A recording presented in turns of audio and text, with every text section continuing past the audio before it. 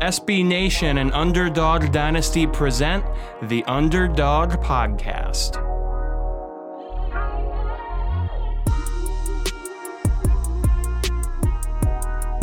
Welcome back to the Underdog Podcast on UnderdogDynasty.com, SB Nation's home for Group 5 football. Joe Londrigan and Eric Henry here with you as always. Today we have another special guest, and he is probably the preeminent preseason preview guy in college football. Obviously does a lot more than that, but it's the one and only Phil Steele hopping on here in a second. And Eric, I know we're excited to see what he has to say about CUSA this year. Absolutely, Joe. I mean, in the 5 years we've been doing this podcast, or I guess 5 seasons, I should say, we've been doing this podcast together. We appreciate all of our guests, but definitely can't, Phil Steele's got to be top 3, 4, 5 as far as, being super excited to talk to, just because, I mean, as college football nerds that we are, I don't think Phil will mind if I say this, but we grew up reading his magazine, right? So definitely thrilled to jump into some things, and the opportunity to jump into some Conference USA football with him, because obviously, most people go to him and look for the P5 leagues, but the fact that he took, or is taking 25 minutes or so out of his schedule to talk a little CUSA ball really means a lot. So appreciate him jumping on with us, and definitely looking forward to it. Yeah, absolutely. And we only got him for about 15 minutes here, but I know we could probably talk to him all day about, everything that he's worked on the last 22 years or so since he's been putting out the magazine, and obviously everything prior to that as well. But it looks like he's hopping on the line here. So Eric, I'll send it over to you if you want to kick things off with the one and only Phil Steele. Thanks, Joe. And Phil, really appreciate you making the time to jump on here again. Can't thank you enough. And just really want to start in terms of Conference USA. And again, your preview, I can't recommend it enough. It is absolutely essential reading for any college football fan. Notice the 3 teams at the top of your preview that you're high on. And one definitely caught my eye by surprise. And that would be UTEP. The UABs and UTSAs obviously are expected to be contenders. And now 2022, in which we don't have divisions in Conference USA, so it's just 11 up, 11 down. But just wonder if you could provide some insight on those top 3 teams, and maybe shed a little more background on why UTEP made your top 3. Yeah, well, with UAB, I mean, it's a little disheartening to see Bill Clark's not going to be the head coach this year, because he did a remarkable job at UAB, building a team that's frankly the best team in the conference. And I think they have the talent coming back this year, even losing Coach Clark, that Brian Vincent will be able to step in and take over. They've got 8 starters back from an outstanding defense, probably the best linebacking room that they've had at UAB ever. And they've got an experienced quarterback in Dylan Hopkins. They've got a couple of outstanding running backs in McBride and Brown. And they get the big game against UTSA at home. That's why they're my pick for the top spot. UTSA, I can't say enough about the job Jeff Traylor's doing. I mean, look at last year. They were 11-0, and then they lost a meaningless game, which didn't matter. They had the CUSA title game on deck. We see a lot of teams drop it in those situations. But Frank Harris is back at QB. They've got an outstanding offensive line coming back this year. The defensive line is strong. Special teams are strong. And Traylor, for 2 straight years now, has outperformed my expectations. So I think UTSA is a clear-cut contender. And then the team you have questions about, I like UTEP this year. Dana Dimel probably arrived a year early last year. When I talked to him the first year, he basically said they gave him 5 years to really get this thing turned around. And he intended on doing it the right way, bringing in a lot of freshmen, biting the bullet, taking some lumps. And then last year, all of a sudden, they opened up the season 5-1 and had some close losses down the stretch. You look at Florida Atlantic, they lost by 3. North Texas, they lost by 3. Could easily have won those games. And I thought they gave Fresno State a great game in the bowl game as well, getting a 7-6. Now, this year, a very experienced team. They've got 7 starters back on offense. Gavin Hardison has got a cannon for an arm, so that's a good place to start. Ronald Awatt and Deion Hankins are back at the running back spot, and I had questions about wide receiver coming in. They lose Cowing and Garrett. They're tremendous wide receiver duo that they have.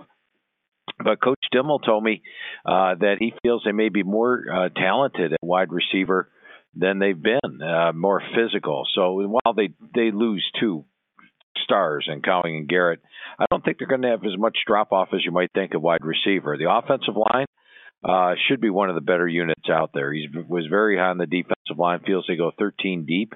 Defensive line, Coach Dimmel feels that it's the best defensive line in CUSA. The deepest position they have, they go 6 deep on defensive end. And you guys know the players they've got up front there. Plenty of guys. The linebacking core returns intact. So it's a veteran team off a 7-6 season. Schedule sets up well. They get a lot of the big tests at home this year. And I think UTEP's got a chance for an even better season than they had last year. Again, if you're just joining us, we are joined by Phil Steele, and he's breaking down his Conference USA preview in his 2022 magazine. Phil, want to ask you about 2 teams specifically, and I think one is a very intriguing situation in FAU with Willie Taggart. We all know his history coming from Oregon and Florida State, and of course before that, USF. And then another intriguing situation is Charlotte with Will Healy, a young, energetic guy who was able to make some things happen in year 1. Then obviously they got bit by, as all programs in college football did, got bit by the COVID bug in 2020. And then last year, it was a bit of a struggle for him as well. Just wonder if you could elaborate on those 2 teams a little bit. Yeah, let me start with Charlotte. And last year, I talked to 120, 131 head coaches this year. And last year, after my coaches' conversations, almost every single coach, 90% of the coaches across the country told me the same exact thing. Phil, this is the deepest we've ever been. We were able to run 3 teams in spring practice. We've never had this many players available, and it was because of COVID. Everyone returned. Well, one of those very few inexperienced teams last year was actually Charlotte. They were among the lower end of the experienced teams on the experience chart, and they struggled. And this year, but they struggled at the end of the year, probably due to depth. A lot of the other teams are talking how deep they were.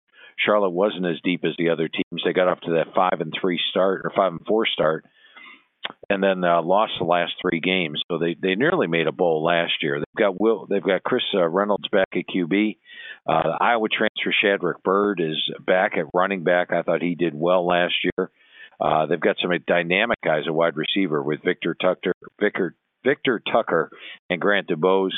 The offensive line's a veteran group, and defensively should be improved with 6 starters back. Now, the schedule's not easy for them. They could very well be an underdog in maybe 7 or 8 games this year. But Will Healy's got the program enthused. They've got an more experienced team this year than they did last year. And I think Charlotte's going to contend for a bowl spot, much like they did last year. And then Florida Atlantic, boy, did Willie Taggart get off to a great start, didn't he? Started out 5-1, probably going against expectations a little bit. Since then, he's been just 5-10. So you wonder a little bit about where the program's headed. But I like N'Kosi Perry at the quarterback position. I mean, he's a guy that signed at Miami of Florida. At the running back spot, they've got USF transfer Johnny Ford. They've got Marvin Scott, who comes in from Nebraska.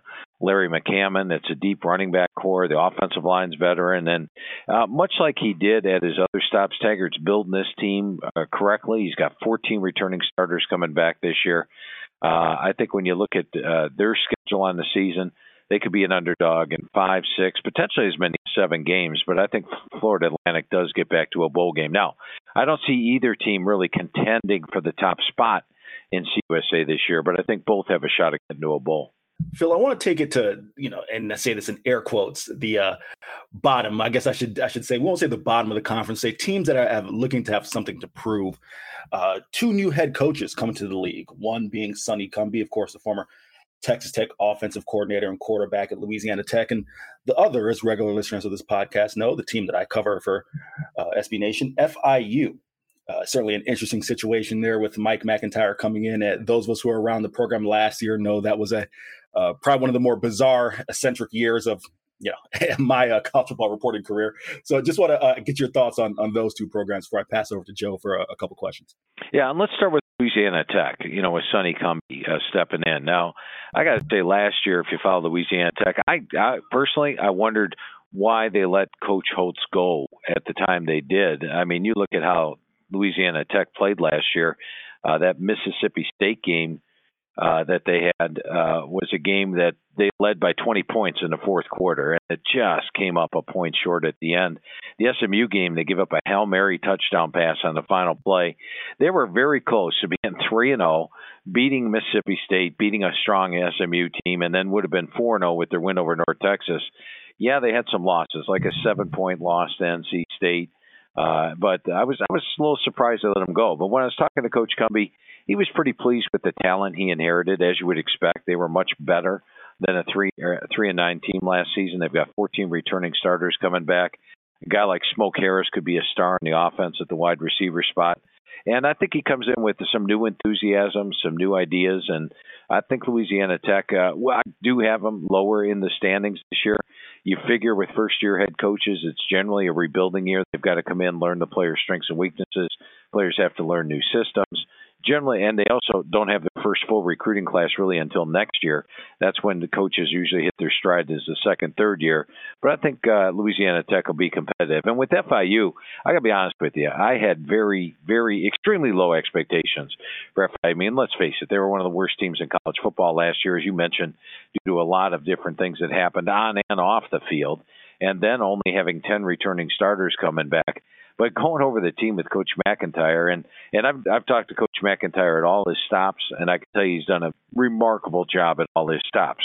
I all of a sudden started to believe that he could get this thing turned around. And my first question to him was, why'd you take the FIU job after what happened to Coach Davis? And he feels that this can be turned around, that he can recruit heavily. He brought a lot of Miami players back to Miami in the transfer portal, which I love. You know, he's got a couple of key transfers, some P5 transfers on the defensive side of the ball, even some FCS transfers, which could have a big-time success. And, you know, Gunnar Holmberg is a quarterback, very underrated. I think that Holmberg can step in and get things turned around. Now, is this going to change overnight? No, I don't think FIU can get up there and get to a bowl game this year. But keep in mind, in Coach McIntyre's first season at San Jose State, they struggled. I think they went like 1-11. His first season at Colorado, it took him 4 years to get to 10-4. At San Jose State, it took him 3 years to get to 11-2. And I think Coach McIntyre was a tremendous hire. I think he's going to come in. He's enthusiastic. He's going to recruit Miami well and get FIU turned around. I just can't see him making a bowl game this year. Sure. Joe, I know you had a couple questions, and it's certainly an intrigue of mine as well. A couple questions, Phil, about how he puts the mag together. So definitely want to pass the line of question over to you, sir. Yeah, for sure. Phil, once again, thanks for your time. But for those that don't know, you're quite busy during the season as well. You don't just like go into a cryogenic chamber during the season and then pop out in March ready to put the mag together. So, just curious, like, what does like a typical season look like for you as, for the public that just knows you as like the preseason preview guy? Yeah, and well, I tell you, I work a lot more hours during football season than I do, especially like right now. I work 102 hours a week. I've got 12 TVs set up in front of me, so I'm watching 12 games all day long on Saturday. When I'm not watching games, I'm getting all the articles, reading about what the writers say about the games. Then I rewatch some of the games while during the week. I put out a newsletter called Inside the Press Box, do some radio shows, update the website, which is Phil Steele Plus, and keep everything just 100% up to date. I like to know everything that's going on with all 131 teams every week of the football season, and that really helps me write the magazine during the months of, we start writing the magazine the Sunday after Thanksgiving all the way through June 8th.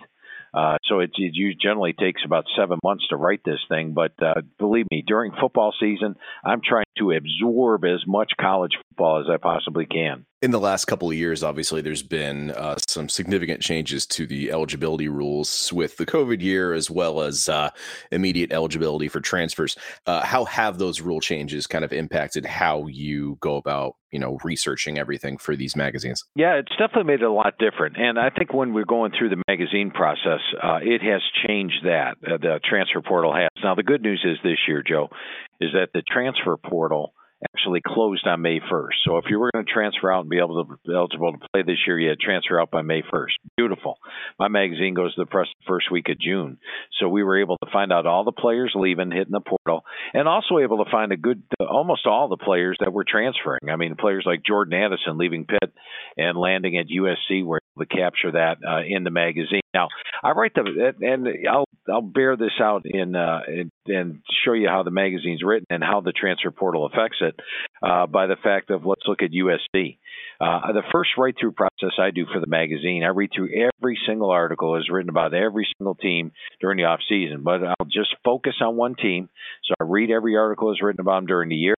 Then, with everything completely in mind, all the ebbs and flows at every position, I write each position. I say, okay, what kind of shape were they heading into last year? What happened? And what kind of shape are they heading into this year? After that postseason write-through, which is the first write-through, I had USC middle of the pack in the Pac-12 South. Now, the second write-through process, we add in the freshmen that have signed. We add in any transfer portals in or out, readjust the positions on anything that's happened between the end of the season and the spring. And then the third write-through is after I talk to the coaches. And this year I talked to 120 to 131 head coaches. While I'm on the phone with Coach Lincoln Riley, ironically, the day he signed Jordan Addison from Pitt, now all of a sudden, USC, which I had middle of the pack in the Pac-12 South at the beginning, has got a quarterback in Williams that comes over from Oklahoma. He's my number one rated quarterback out of high school. He's a Heisman candidate at the QB position at Oklahoma. Now he's a Heisman candidate at USC. You take a look at the receiver, Mario Williams. He is a guy who was my number 2 rated receiver at high school. He comes over from Oklahoma. Jordan Addison is added in from Pitt. 1,000-yard rusher from Oregon, Travis Dye. When I talked to Coach Riley, I had a big concern about the offensive line. He told me he really likes the top-end experience he has and didn't expect to inherit this much talent. Defensively, he brought in 13 different transfers. A guy like Shane Lee, who started 13 games at Alabama as a freshman and was my number 6 rated linebacker out of high school. He's his middle linebacker. All of a sudden, USC has gone from a middle-of-the-road Pac-12 South team to my number 1 most improved team and a contender at Pac-12 South. So that tells you how the magazine's changed. 5 years ago, without the transfer portal, you couldn't have that kind of turnaround for a team. Definitely not. I think that was the extent of the questions that I had. I know you're getting ready to do some more radio hits today, but Eric, do you have one more question for us? Yeah, Phil, I know we're up against the clock. Can I sneak one last question in here for you? Yeah. What did you have a question? I missed it.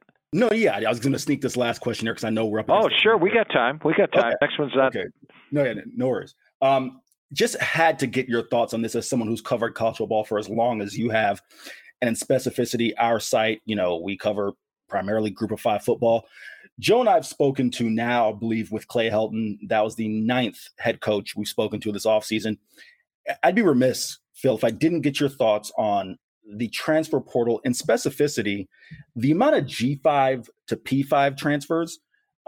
Just overall, what are your thoughts on that? We kind of mentioned we've had a chance to have some head coaches on, and a lot of them have talked about in specificity the G5 transfers across the offensive and defensive line, saying that there's just always going to be a premium on, talent at those positions.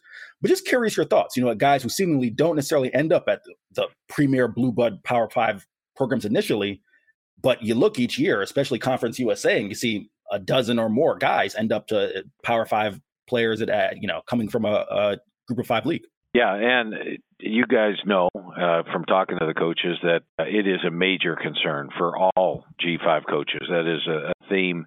Coaches will say, we go through, I spend about an hour going over to the team, hour plus with some, and we break down every player, go across the board, every position. And a coach's comments many times from the Group of 5 is, I really like this kid. He's going to be all conference this year. He's this, he's that, he's this.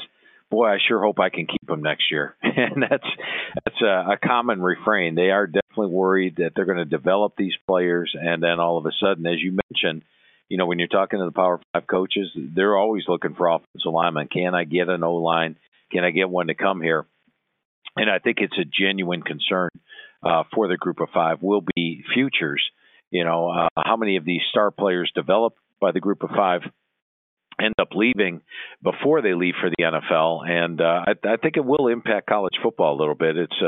It's probably the biggest disappointment of the transfer portal. Awesome, Phil. Cannot thank you enough. As always, you can find him on Twitter at PhilSteele042. And of course, you can find him at philsteele.com. And wherever the magazine is available, if you follow Phil on Twitter like we do, you know, it's been a challenge to get that magazine in stores, and it's selling out pretty quickly once they got it. But if you can find that magazine in a physical copy, go out there and get it. And of course, you can get the digital copy as well at philsteele.com. Phil, can't thank you enough for making 20 minutes here and talking to us. Appreciate it.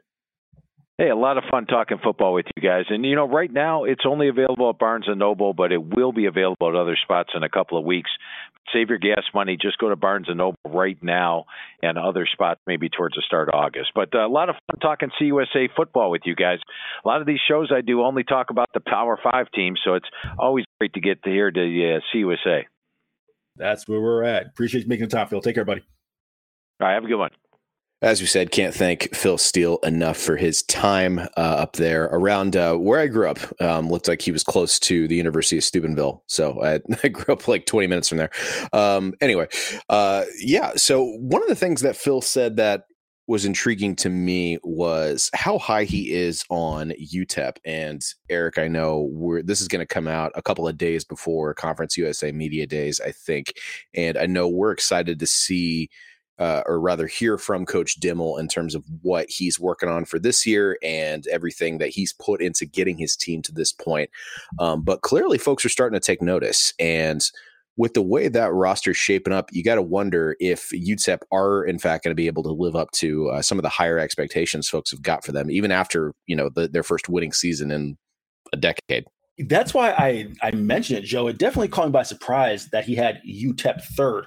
Not necessarily that I am down on the Miners. Obviously, they had a successful 2021, as Phil said, maybe a year ahead of schedule.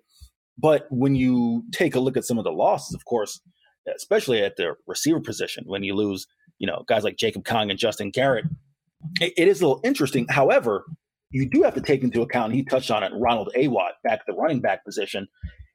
If they can get Ronald Awatt and Deion Hankins, of course, you know, Deion Hankins, the high-profile 3-star recruit, hometown kid from El Paso, had a great 2020 in a 7-8 game season that they had, and then was banged up last year.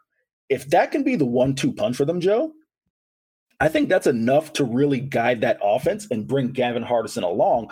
But he talked about Gavin Hardison, you know, having a cannon for an arm. That's not, it's not a secret. We've had Coach Dill on the podcast. He's talked about Gavin. I know we've had Steve Kalpowitz from ESPN El Paso, as well as Adrian Broadus from ESPN El Paso. Both of them have talked about Gavin's arm. But does that manifest itself into some sort of consistency? The knock on Gavin, again, has been, you look at the TD to INT ratio. He had 18 touchdowns, 13 picks. I believe in his career, he got something like 32 touchdowns, 24 touchdowns to 18 interceptions, just looking at the numbers right here. So that's got to get cut down a little bit and keep the football in the right hands. And also the completion percentage has to go up. So while there's no doubt Gavin is talented, you know, we've talked about it a lot. Can he take that next step as a quarterback? If he does, then absolutely. I don't think 3 is a bad spot at all for UTEP. But it's just going to be interesting trying to replace those guys. But with that being said, on the defensive side of the ball, you know, you got praise Amahule. And I hope I'm pronouncing that last name correctly, because I know Adrian came on and said that there was another pronunciation of it. But you got a guy like him, a guy like Breon Hayward as well. You're in good position. It's just all really going to come down, in my mind, to whether Gavin Hardison can develop that consistency. And then he also mentioned that Coach Dimmel's really high on that receiver room, and I'm interested to know as well. I mean, a guy like Tyron Smith coming back, 33 grabs for 570 yards and 4 scores, very sneakily, Joe, very quietly last year. They had a deep receiving room with Cowing, Garrett, and then Tyron Smith. So we'll see what happens. But I was interested to see the fact that he, because I think, I don't know about you, I'm not asking you to necessarily make a prediction right now, but most people wouldn't go UTEP third. I think a lot of people would probably go maybe an FAU or, just some of the other teams that Western Kentucky, right? Teams that have been on the cusp that, you feel maybe a little bit more solid what they have coming back. So definitely interesting to see that he had UTEP third. So it'll be interesting to get to, kind of keep an eye on that as the season comes along. Yeah, when you look at what's formerly known as the West Division in CUSA, you got UAB and UTSA, obviously. Other than those guys, I don't think really – I think the rest of the top 5 is rounded out by teams that are in the East, honestly. But I will say that you're right. UTEP's defensive line and their front seven in particular is fascinating with Praise Amahule. I definitely think they're going to be able to just give a lot of their opponents problems on the edge there. On the other side of the ball, I think it's going to be, I think they're going to face a lot of the same problems that they're going to cause, if that makes sense. If you look at their offensive line, at right guard, Elijah Klein was strong on the interior, good run blocker, so he's going to help Ronald Awatt do what he does. And then you have Jeremiah Byers, who was pretty decent at right tackle, but then I have questions about that left side of the line. So when they come up against some of these other teams with a solid edge attack on their schedule, then I think that's going to create some problems, and hopefully they can combat that with all the offensive tools that you mentioned. But yeah, UTEP is a good team. I think they're on the rise. I don't know about third in the league, but we'll certainly see. But it's obvious, but it's not the same, or rather, it's not the first time that Phil has, even in this magazine, like made a G5 prediction that kind of surprised me, because like you look at what he was talking about with the Sun Belt East, and he's got, I think, Marshall finishing second.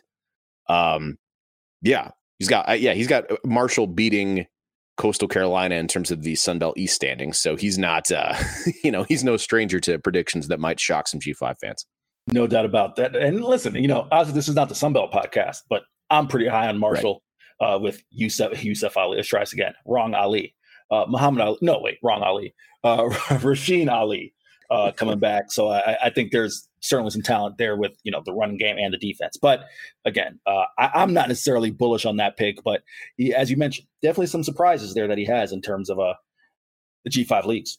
When you look at his preseason All-America team, one thing that I don't want to say is surprising, but was interesting to me was the only 2 representatives from the group of 5 that he has on that list are both return specialists in South Florida's Brian Battle and Middle Tennessee State's Jalen Lane.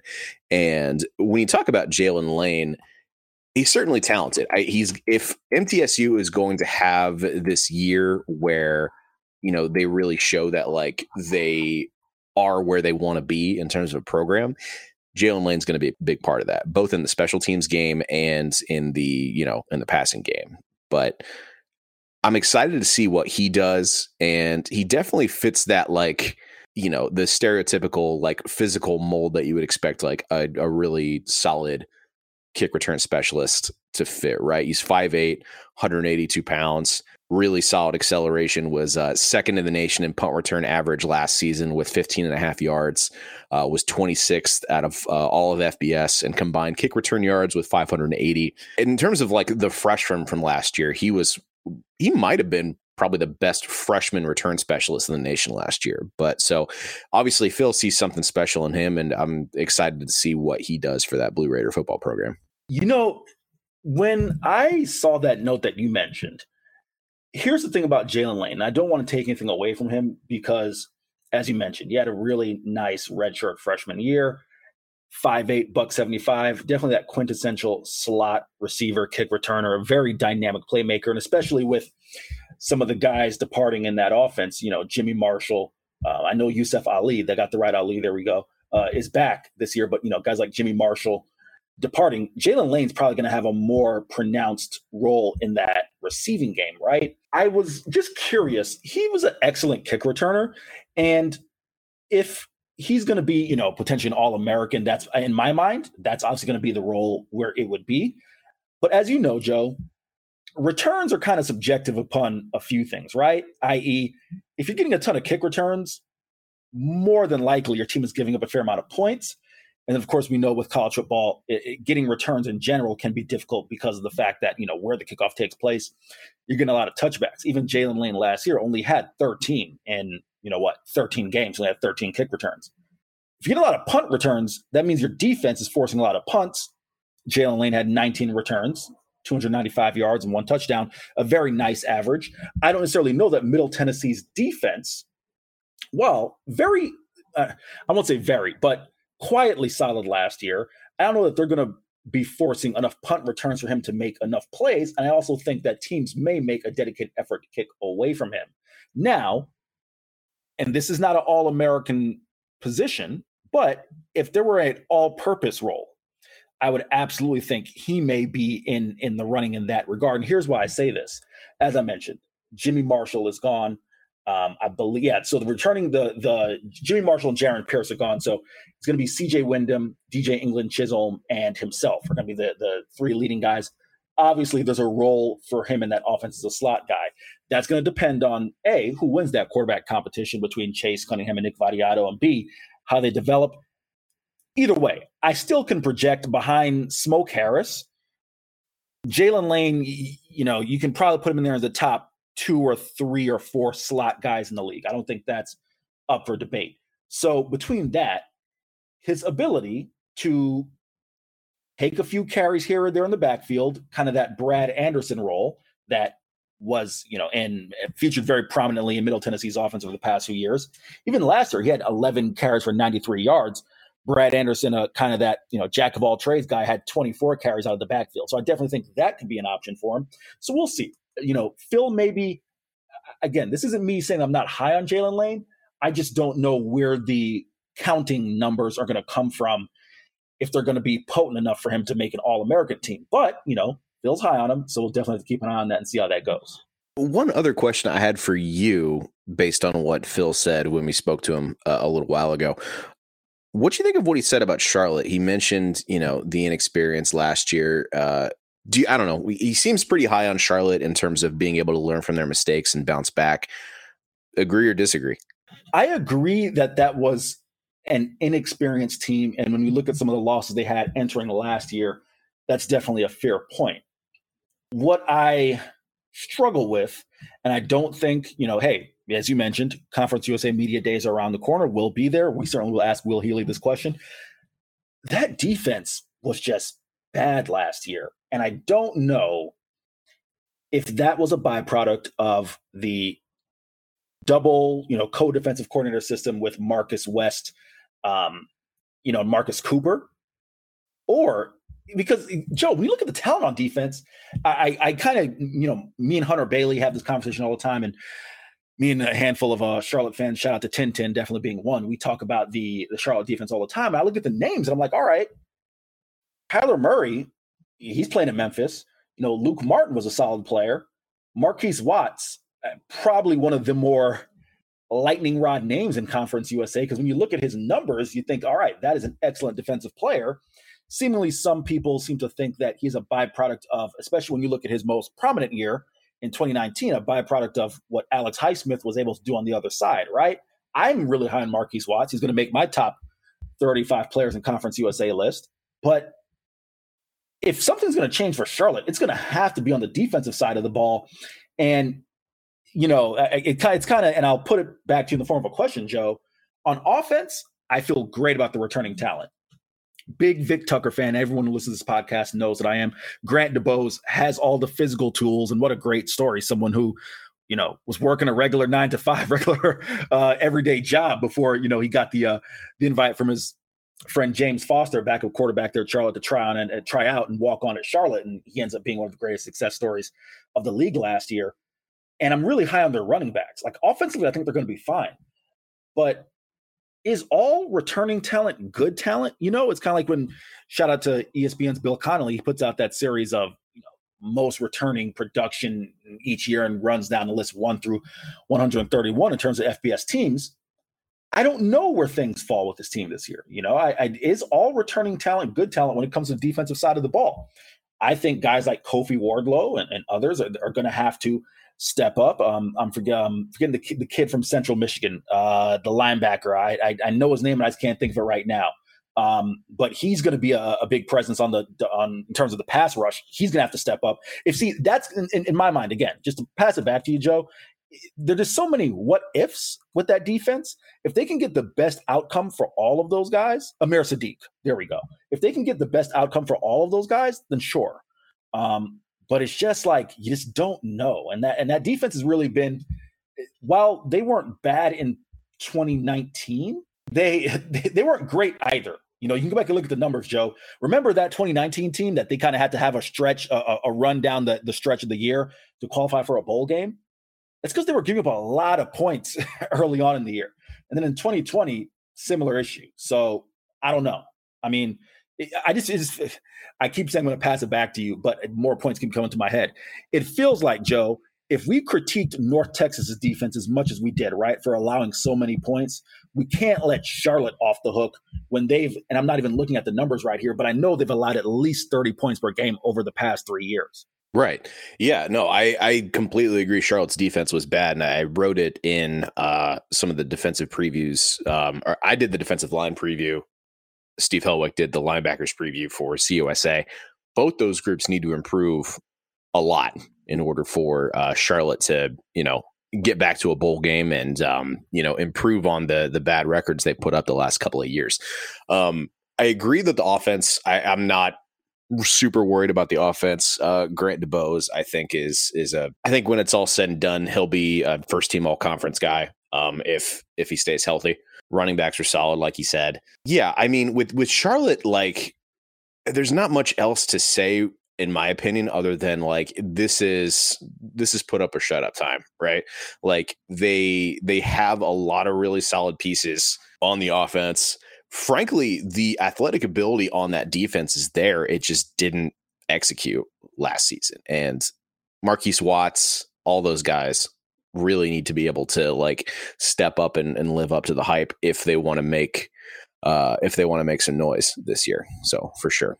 Speaking of coverage, like I tweeted this like late last night when I was looking at stuff for the Max Media Days, and I get that we can't spread media days out too much because fall camp is like 2 weeks away.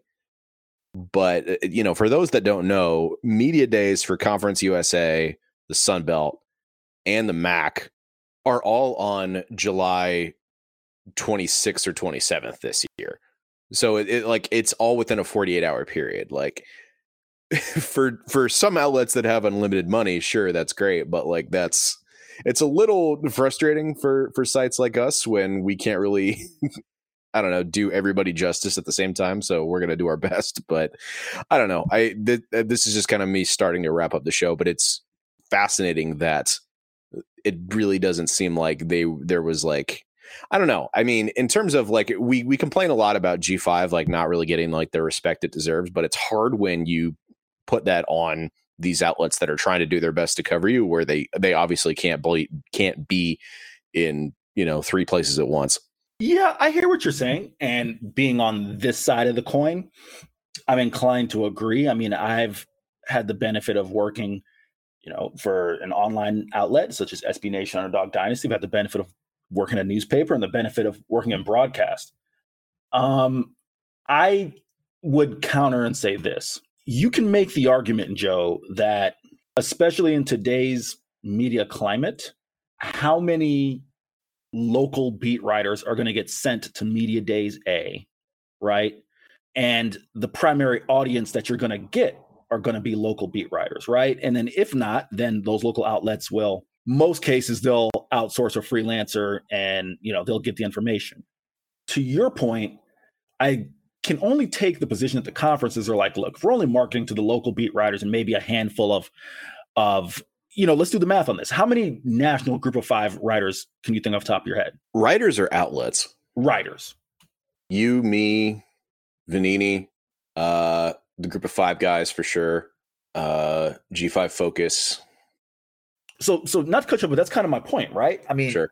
If you've only got X amount of national G5 writers, I put you this way. The alternative is you have them either right when teams are starting to dial up camp. And in this case, FAU actually opens camp.